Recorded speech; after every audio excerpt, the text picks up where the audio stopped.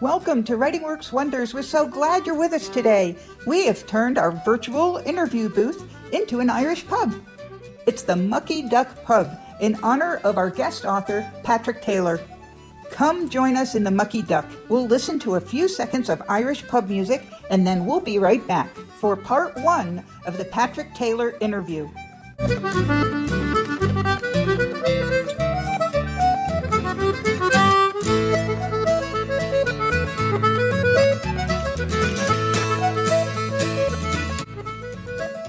Hey, Patrick, do you have your pint of virtual Guinness ready? Oh, absolutely. Wouldn't go anywhere without one. Hey, Cheryl, how are you this morning, this afternoon? Good. What is it? I'm good. Thank you. And hi, Patrick. Good to be Cheryl. here with you guys. I knew I was going to get scrambled. I'm so excited about this. The story behind the series. Patrick, you've been described as an accidental best-selling author. What's the story behind the creation of the series? I understand it has something to do with the characters being developed for a medical humor journal. What could that be? Well, in England, there's a very famous political humor journal called Punch. A GP in Canada got licensed to produce a journal called Canadian Punch Digest for medical doctors. And this thing came out 10 times a year. I had been writing short humor articles for the Canadian Medical Association Journal, but Punch asked me to contribute a monthly column, 1,000 words. Initially, I told about my medical student days, which were full of chaos, punctuated by terror when the exams came around. And then I got a bit tired of that, and I asked, could I develop a specific character? And it turned out to be a crusty old country GP called Dr. Riley. And I wrote those columns for about 10 years. In the mid-90s, I had a suggestion from a friend I should try my hand at serious fiction. And I've always been in love with the short story, ever since I read Somerset Maugham when I was a teenager, Anton Chekhov, latterly Alice Munro as a Canadian. So I got very lucky. I was able to get a short story collection called Only Wounded published. I then wrote a thriller about the IRA, and nobody would look at it. My editor said, Patrick, I don't think we can publish your humor columns as a book, but I like the central character. Could you write a novel about him? I thought, well, may as well try. I wrote a novel called The Apprenticeship of Dr. Laverty, which was published in Canada, and rocketed to instant obscurity. Out of the blue, I got a phone call from a woman who identified herself as Natalia Aponte and said she worked for Macmillan. As you may or may not know, there are only 5 major publishing houses in English, and Macmillan is one of them. Mm-hmm. She said, I want to acquire the rights to The Apprenticeship of Dr. Laverty. I said, look, I get spam phone calls all the time, and hung up. She phones me back and says, don't hang up, like Shelley Berman years ago. I really do want to acquire your book. So I had to negotiate with my Canadian publisher, pay some money to get the rights back. And it was then republished in New York under the title of The Irish Country Doctor. I was invited to go to New York for the launch. I went to New York. The publisher, who's a lovely man called Tom Doherty, took me and some of his staff out for lunch. And in the middle of lunch, the cell phone rang, and he answered it, which I always think is a bit rude. I'm far too polite to say so in that company. And he was very crisp. He said, yes, right, I see. Turned it off, and he turned to me and said, you know what you've just done? Now, you have to understand, I went to a boys' boarding school, and if a master said, do you know what you've just done? You know, it wasn't me made the walls of Jericho fall down, sir. Honestly, it wasn't. I was terrified. So what you have just done is put your book on the New York Times extended bestseller list. Awesome. Snag goes, I was the only person there who knew CPR. If I'm going to have a heart attack about this news, who's going to help me out? Anyway, that happened. What was meant to be a one-off ended up, the 15th book in the series was published last October, and there's a novella coming out this October. So it's been a wonderful ride.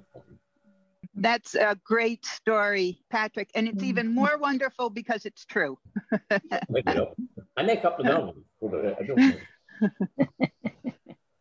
Patrick, your characters are so vivid. They're wonderful. Can you talk about the process that you went through in developing these characters?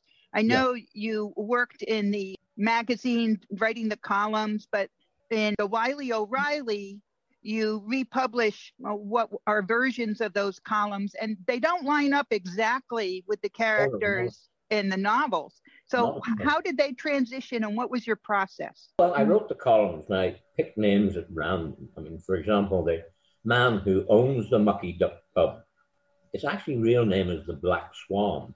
But the locals call it the Mucky Duck. In fact, in Hollywood County down there is a pub called the Dirty Duck. It's a very good gastro pub. But I had my Mucky Duck before the Dirty Duck opened, so I got the name first. The publican was called Arthur Osbaldiston in my column. He morphed from that into Willie Dunleavy. Let me back off this. How do I develop characters? Well, first of all, I don't describe anybody I know. Can any of you listening, tell me a color outside the visible spectrum? So fundamentally, the human animal's like that too. There are a limited number of physical characteristics. There are a limited number of character traits. I worked for a very irascible senior when I was training. And when he was very angry, the tip of his nose blanched. So I gave Dr. O'Reilly a blanching tip of nose when he lost his temper. And that's how I developed the characters. And then there is a logic to human behavior. Once you've established the baseline of a character, I just set them down on the page and let them loose and see what they do. And generally speaking, what they do pleases me. In one of the early books, my wife and I were renting in Canada for a while. That's a long story. We don't need to go there. But she was at the kitchen end and I was at my desk. And she said, "What the hell are you laughing at?" I said, "You're not going to believe what O'Reilly's just done." So that's how it is. That's great. That's great. Patrick, did you have a piece that you were going to read for us? This is an adult show. I'm going to be trifle rude in Irish vernacular, but please bear with me. So one of the things that Patrick does in his books, which is really different, but if you heard the introduction, an academic, he's a medical doctor, a medical researcher, etc. So it's not too surprising that he intersperses Irish terms throughout the book. And so he gives you a glossary in the back, which unfortunately is hard to get to with Bard, but I just purchased one of his paperbacks. So now I can actually see what the glossary looks like with my magnifier and the maps and all that he includes. Go ahead, Patrick. I'm actually going to read you from that book called An Irish Country Christmas. In it, I described a Christmas pageant. In those days, back in 1964, in those days you were allowed to have Christmas pageants. You didn't have to call them festivals, winter festivals, or that. And the interesting thing about my village is that it's very ecumenical. In 1941, the Luftwaffe bombed Belfast. And of course, they naturally hit the poorer parts of the city. The inhabitants fled to the country, to strangers. And Protestants took in Catholics, and Catholics took in Protestants against a common enemy. And in the village of Ballybuckle in 1946, the then priest and the then Presbyterian minister decided to amalgamate the children from both faiths and have a Christmas festival. And that had continued until 1964 when this took this step. Imagine the village hall, it's packed.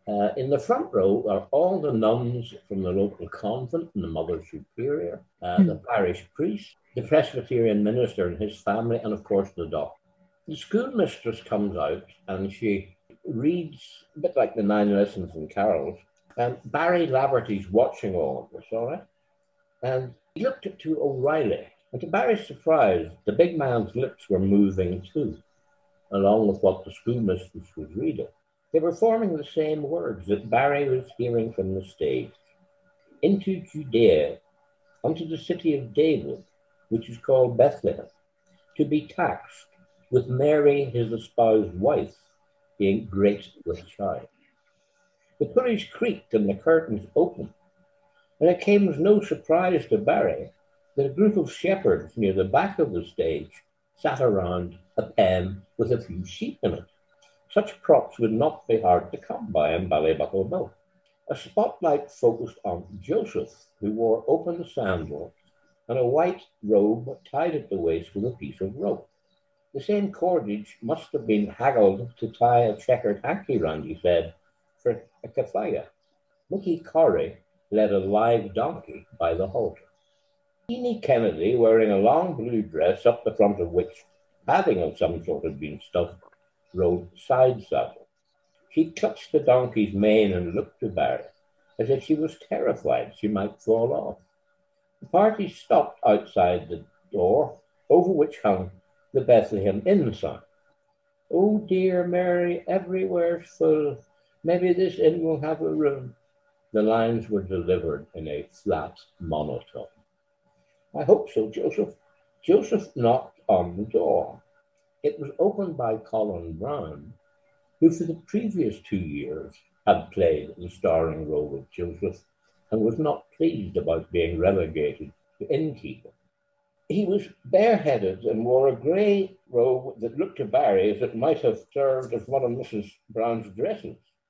He sported a blue and white striped builder's apron. "Hello, innkeeper." Colin's smile was beatific. His words enunciated loudly and clearly. "Who's there?" "It's Mary and Joseph. We've come to Bethlehem to be taxed." Mary and Joseph? Barry had harboured a tiny doubt that Colin might try to pull some stunt.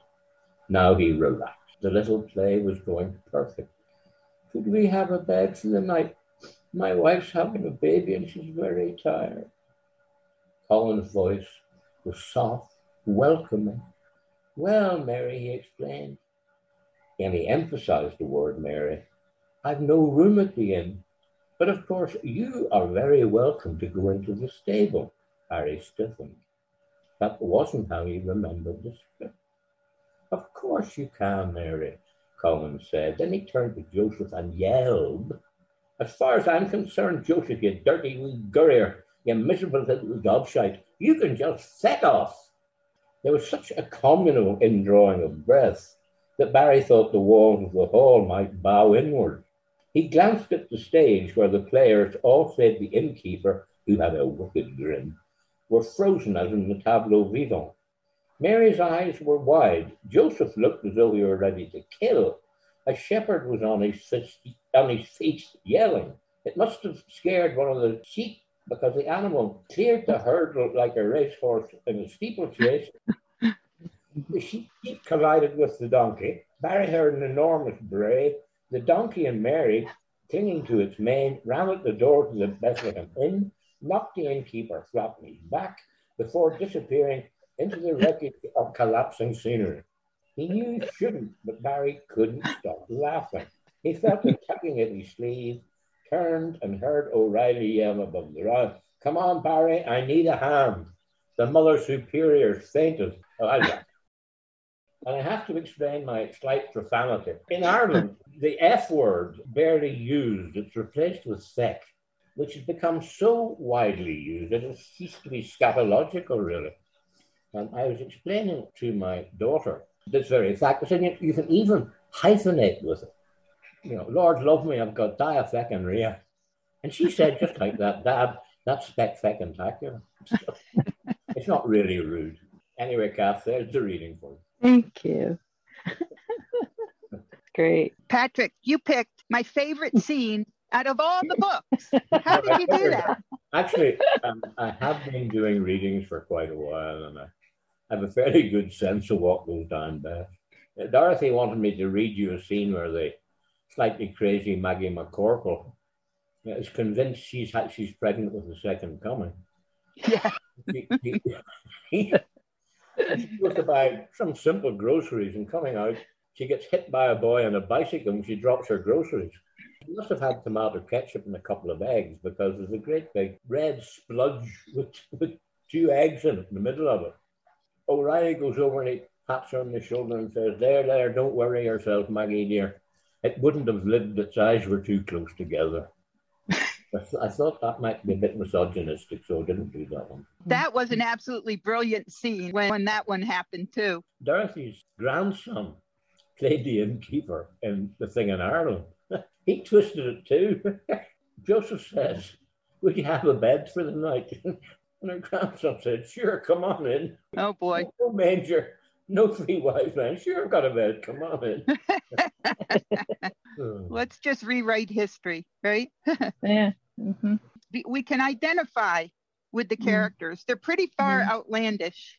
Patrick builds up to these scenes. You get a breadcrumb trail, and Colin visits the doctor, and he's visited Dr. Barry earlier, and he's very frustrated and angry and won't go to school because the other kid is playing Joseph, and Barry's concerned because he knows this kid can be devious. So there's a buildup throughout, and you don't quite know where it's going until you get there to the Christmas scene. And then there's a whole bunch of stuff that's happening with the Mother Superior that's fainted too. I'm going to let you in on the secret. When you say as a reader, you don't know what's going to happen next. Neither do I. When I'm writing it. I am beginning to figure that out. That's a wonderful thing. Cheryl? And that leads us into, Patrick, do you outline your books? Do you do, No. you know, do you do the plotting, or do you let your characters just go and develop? Well, originally I thought I was writing a one-off, and it ends up with a character saying to Barry, who's not sure if he wants to be a country doctor, "Do you like it here?" And he says, "I don't like it, I love it." I thought that was the end of the series. Except Forge McMillan asked me for a second book, so I had to write that one. And it became quite apparent after the second book was about 2/3 written that Forge wanted 2 more after it. So I then came up with the idea of leaving what I call loose ends at the end of each book. Yeah. Not all the stories have an ending, so I have Right. to stop where I left off. Mm-hmm. A lot of thriller writers are very good at, it's like a sculptor. They put the armature and then they put the clay on it. I don't work that way. I mean, when I teach writing, I can only teach how I write. I've never been to school to be taught how to write. But I say to my students, never know the end. Because if you know what the ending is, then your characters have to get there. And you have to force them there. Let them tell you what the end is. Is that it? Yeah, I agree. Kathy's the plotter. I'm the creative. Yeah, I hear you. We just let those characters develop. But we all need our plotters and our sculptors. And so, yeah, thank you for that, for validating me. Thank you, Kathy. You have people who read your books each time you do a new book before publishing. No, my wife is very good. My standard working routine is we get up in the morning and have breakfast together. I go to my study. We have a funny house. My study is freestanding. I will write and go home for lunch at 1:30, come back here at 2, finish up at 4:30. Usually I will have put together a couple of thousand words during that time. And I instantly take it over with me. And we read it silently together. And she's a spot-on proofreader. We discuss it. When I go back to work the next day, the first thing I do is let in those corrections. And then I throw that chapter in a drawer and get on with the next chapter. About 2 weeks later, I take that chapter, the one I've just described, out of the drawer and read it once again. I think I'd probably go through about 5 or 6 drafts on every chapter, at which point I'm happy enough to send it to the publisher. And then, of course, my editor there gets at me as well. I like that process too. I call it an incubation process. Yeah. Putting it in the drawer, you walk away from it, and then you can see it fresh. And I have made a terrible mistake in what I just said. Yeah, Dorothy and I do all that. I have a personal editor. She was assigned to me by the publisher of my book of short stories. She's a wonderful woman. Her name's Carolyn Bateman. When Dorothy and I have gone through that process, and I've gone through the in the drawer process, I then ship that chapter to Carolyn, who gives it a professional edit. I attend to her corrections, and then it goes in the final file. I haven't been writing much for the last year, and so obviously I haven't been using Carolyn, and I have one of those slight mental glitches where I completely forgot about it. So I do have that as well. Very good. That's helpful to understand your process. We all have our own processes, but it's helpful to hear how other people do it, and we get new ideas. One thing I want to mention to our audience and our listeners is that you're hearing Patrick talk about Ballybuckle Bow, and we say it quickly, Ballybuckle Bow. It's a village in North Ireland, and you might find information online about it, but it is entirely fictitious. It is a creation of this man's mind.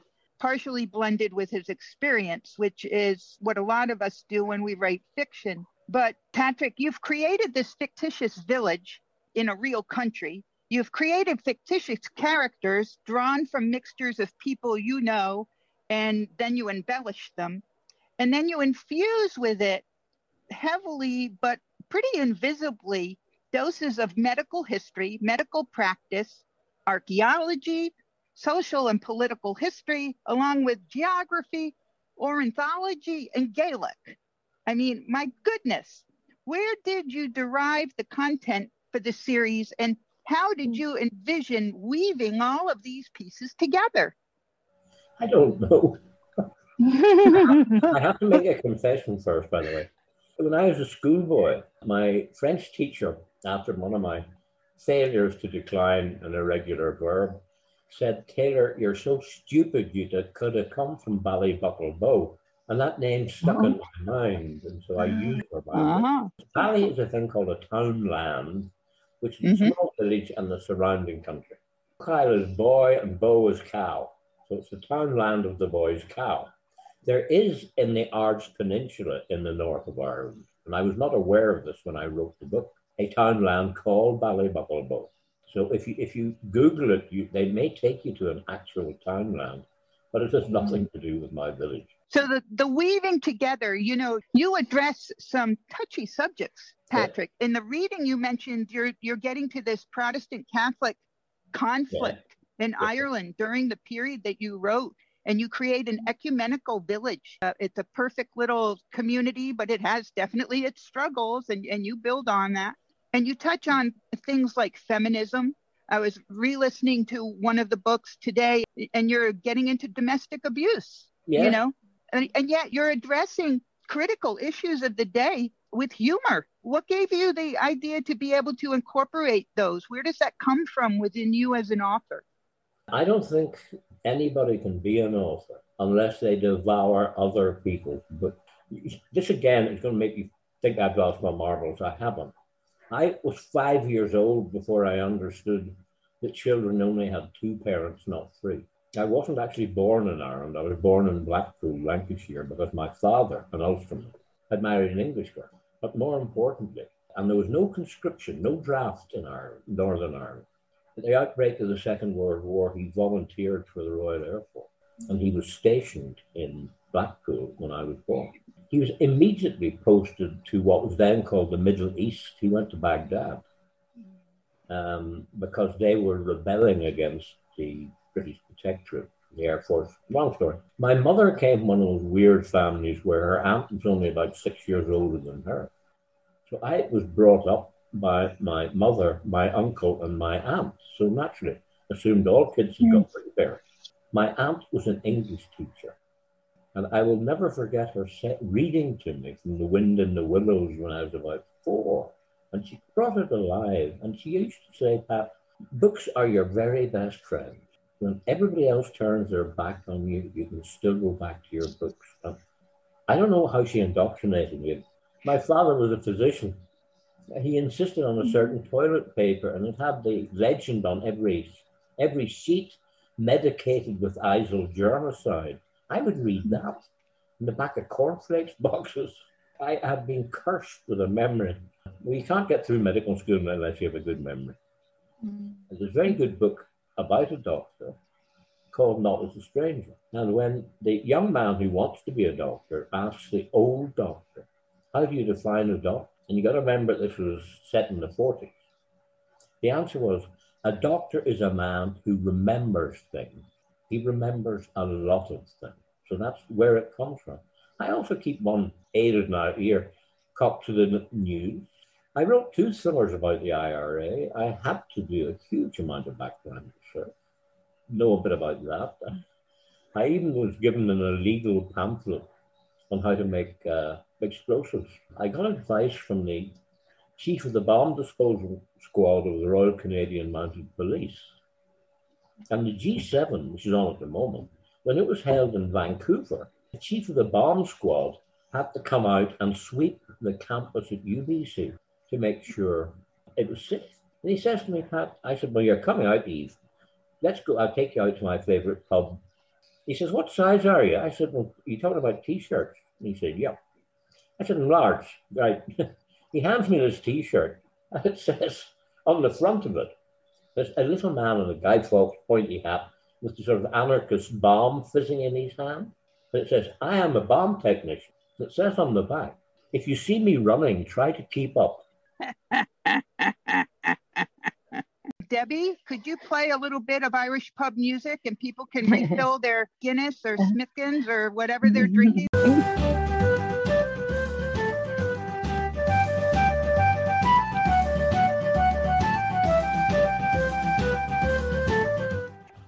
That's called the Irish Woman. Yes. Yes, it is. The Washroom, yes. Thank you for joining Kathy and me and Dr. Patrick Taylor for part 1 of the interview. Please listen in to part 2. You won't want to miss it. It's not just any Q&A. It's filled with so much information from Dr. Taylor. You won't want to miss it.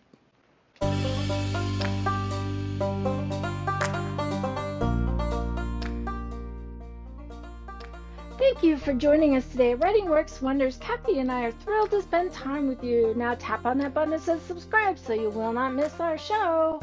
We also have a donate button, and that's to help with the expenses that Kathy and I incur in order to keep this show and podcast going. There's a link there that you can tap on that will take you directly to our website at www.writingworkswonders.com. There you will find all the information we talked about today, along with show notes and so much more. We want you to feel encouraged and inspired to know the wonder of writing. And until next time, our friends, keep on writing.